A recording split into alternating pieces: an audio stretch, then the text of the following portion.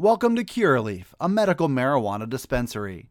Whether you're a longtime patient or you're just getting acquainted with this incredible plant, Curaleaf of Pennsylvania is honored to guide you along your medical marijuana journey. Visit us soon at our new State College location.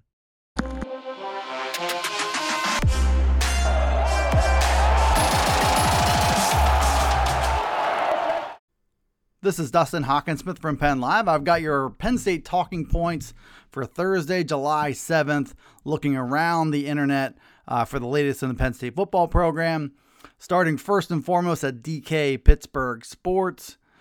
Progress on the offensive line. It's a big talking point going into the 2022 season, especially the way the 2021 ended. It's really been a talking point since James Franklin arrived at Penn State in 2014. Last season did not go as planned when you talk about elite bookends in Rasheed Walker and Caden Wallace, neither of which had a season you would hope for or wanted from those two spots. Struggled at most of those spots across the line. 3 starters are gone from that group, and you've got some youth starting to show up, namely in 2 big names.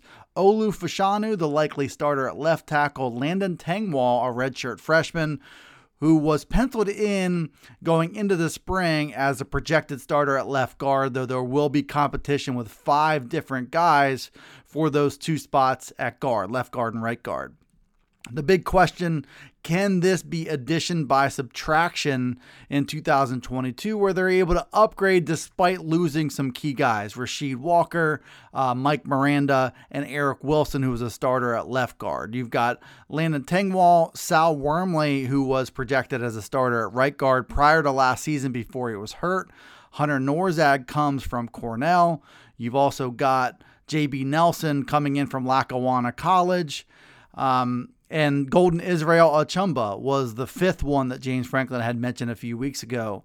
There's a big emphasis on the run game as well. That story will not go away because of the offensive line, because of the fact that they did not have a 100-yard rusher last season. Penn State also led the Big Ten in sacks allowed, not in a good way. You've got recruiting is starting to show as they go through this process. There can be some confidence that can be gleaned by being able to be more dominant in the run game, but you've also got 15 scholarship players along the offensive line, which is one of the bigger numbers of Franklin's time. 9 of them are former blue chip prospects, meaning at least 4 stars. That includes the entire projected starting lineup: Olu Fashanu, Landon Tengwall, Deuce Scruggs at center, Sal Wormley at right guard, and then Caden Wallace at right tackle. All those guys have strong pedigrees from their recruiting backgrounds, and we'll see how that works for them in terms of actual production. Phil Trautwein, Penn State's offensive line coach, is a man under a microscope this year just because of the way last season went. But the idea could be you've got a little bit more talent. You've got guys who have spent a majority of their careers under his watch, being trained by him, his techniques, his language. So there is a possibility here of answering that addition by subtraction question with a positive because of the talent and because of the fact that these guys have spent more time with Phil Trautwein, can maybe better adapt to his coaching. Speaking of progress on the offensive line, this is where DK Pittsburgh Sports, Corey Geiger, wrote a story this week about the idea of being more confident in the line. He spoke to Landon Tengwall, who's a redshirt freshman. He spoke to him at Lift for Life last week. It's a position that Coach Phil Trautwein is doing a great job, according to Tengwall. Penn State now has largely players who have learned mostly under him, which offers a bit of hope for a turnaround in 2022. Landon Tengwall will likely be a big part of that. He is fighting for a starting job as training camp is just around the corner in August. He started his career. He arrived as a tackle. He's listed at 6'6", about 325 pounds. So his frame and his skill set and his strength really lends itself to a majority of the positions on the offensive line. So he showed some promise in brief action as a tackle last season. He played in 4 games. He preserved his red shirt. And then going into the Outback Bowl, he started a transition to guard and learning a little bit more from that position's point of view. He spoke to the differences earlier this offseason, talking about how close proximity plays a difference. Power, strength, everybody that he sees is now about as strong as he is, about as talented as he is. So it comes down to the little things. He's not in high school anymore. He came to that realization, obviously, where he can't just throw guys around. So now he's in tighter proximity. There's some help when it comes to the run game. There's not space to overcome. There's not space for edge rushers to get a running start or to put spin moves on you. But the action comes fast and furious from guys who are all 300 plus pounds. Landon Tengwall, there's a lot of a hope in him in this offensive line, because if he is as advertised as early as this season, it can go a long way towards bringing us some stability to this group and being able to take this group into the future and be an anchor for a few more years to come. Olu Fashanu is in a similar position at left tackle. He showed a little something replacing Rasheed Walker in the Outback Bowl, and now he looks like the projected starter there. Still have some things to iron out, obviously. Caden Wallace, you hope for a big return to top form for him going into 2022. A lot of different balls in the air in this one, but Landon Tengwall is a big one here. If he can dominate at guard, there's a much better chance that this Penn State offensive line is also dominant this fall. Welcome to Curaleaf, a medical marijuana dispensary. Whether you're a longtime patient or you're just getting acquainted with this incredible plant, Curaleaf of Pennsylvania is honored to guide you along your medical marijuana journey. Have questions? Visit us at curaleaf.com or stop in to see us at any of our locations, including our new State College dispensary located at 1248 South Atherton Street. Let's talk medical marijuana and let our confidence become yours. There's been more this week on the Big Ten.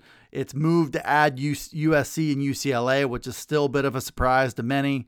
And what could come next across college football. So there's reporting here and there, bits and pieces, a lot of eyeballs on the Pacific 12 after that defection of USC and UCLA. Oregon and Washington are two big names to know.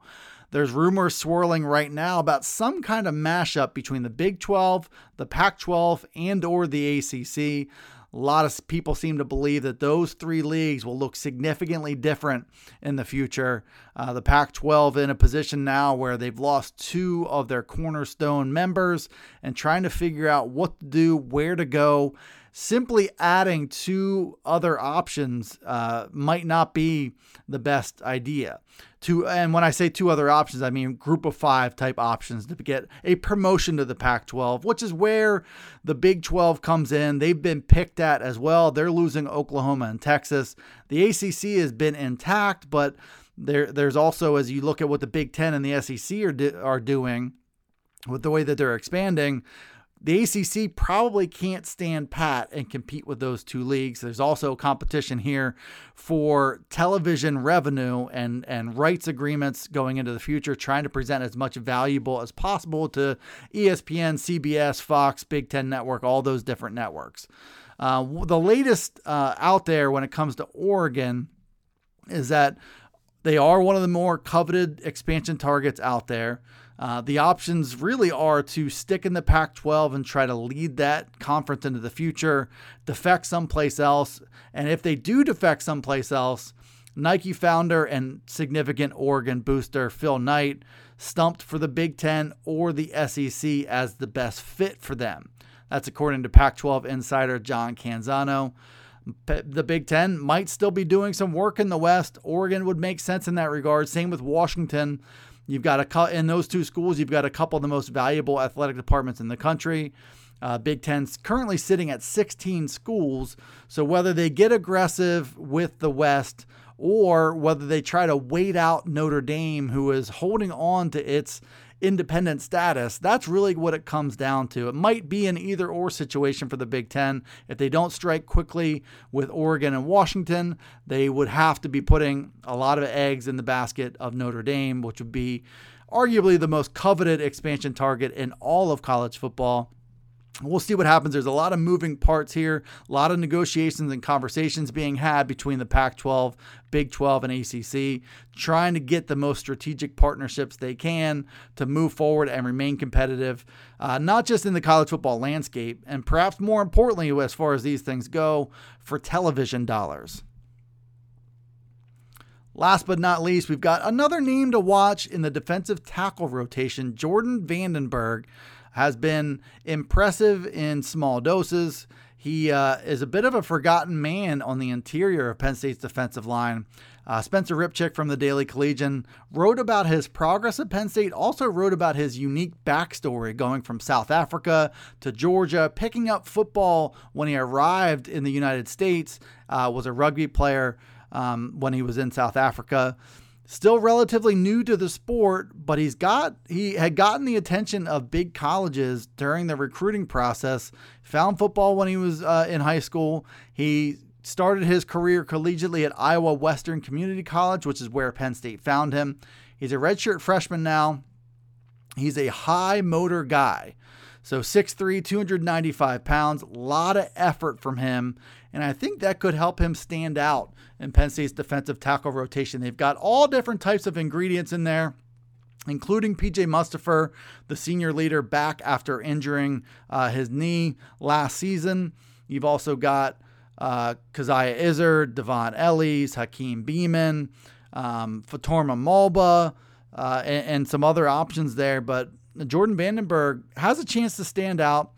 Forced a fumble against Maryland last season. He had 5 tackles and a tackle for loss as his role increased in the Outback Bowl. They were without P.J. Mustipher because of injury, and Derek Tangelo opted out. So Vandenberg got a little brief audition, and he did pretty well with it. So I think there could be some room here to move up the depth chart, whether that's in training camp or after the season begins, or if somebody has an injury. Jordan Vandenberg looks like a guy, even as a redshirt freshman, who you might be able to count on. And never mind the unique story that's pretty fascinating in its own right. Check that out at the Daily Collegian from Spencer Ripchick. Interesting name to follow in Penn State's defensive tackle rotation.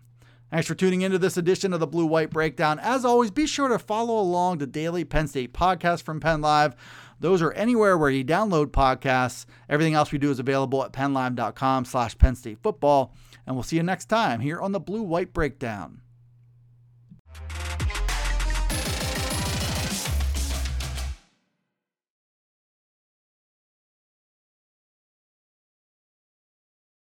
Welcome to Curaleaf, a medical marijuana dispensary. Whether you're a longtime patient or you're just getting acquainted with this incredible plant, Curaleaf of Pennsylvania is honored to guide you along your medical marijuana journey. Visit us soon at our new State College location.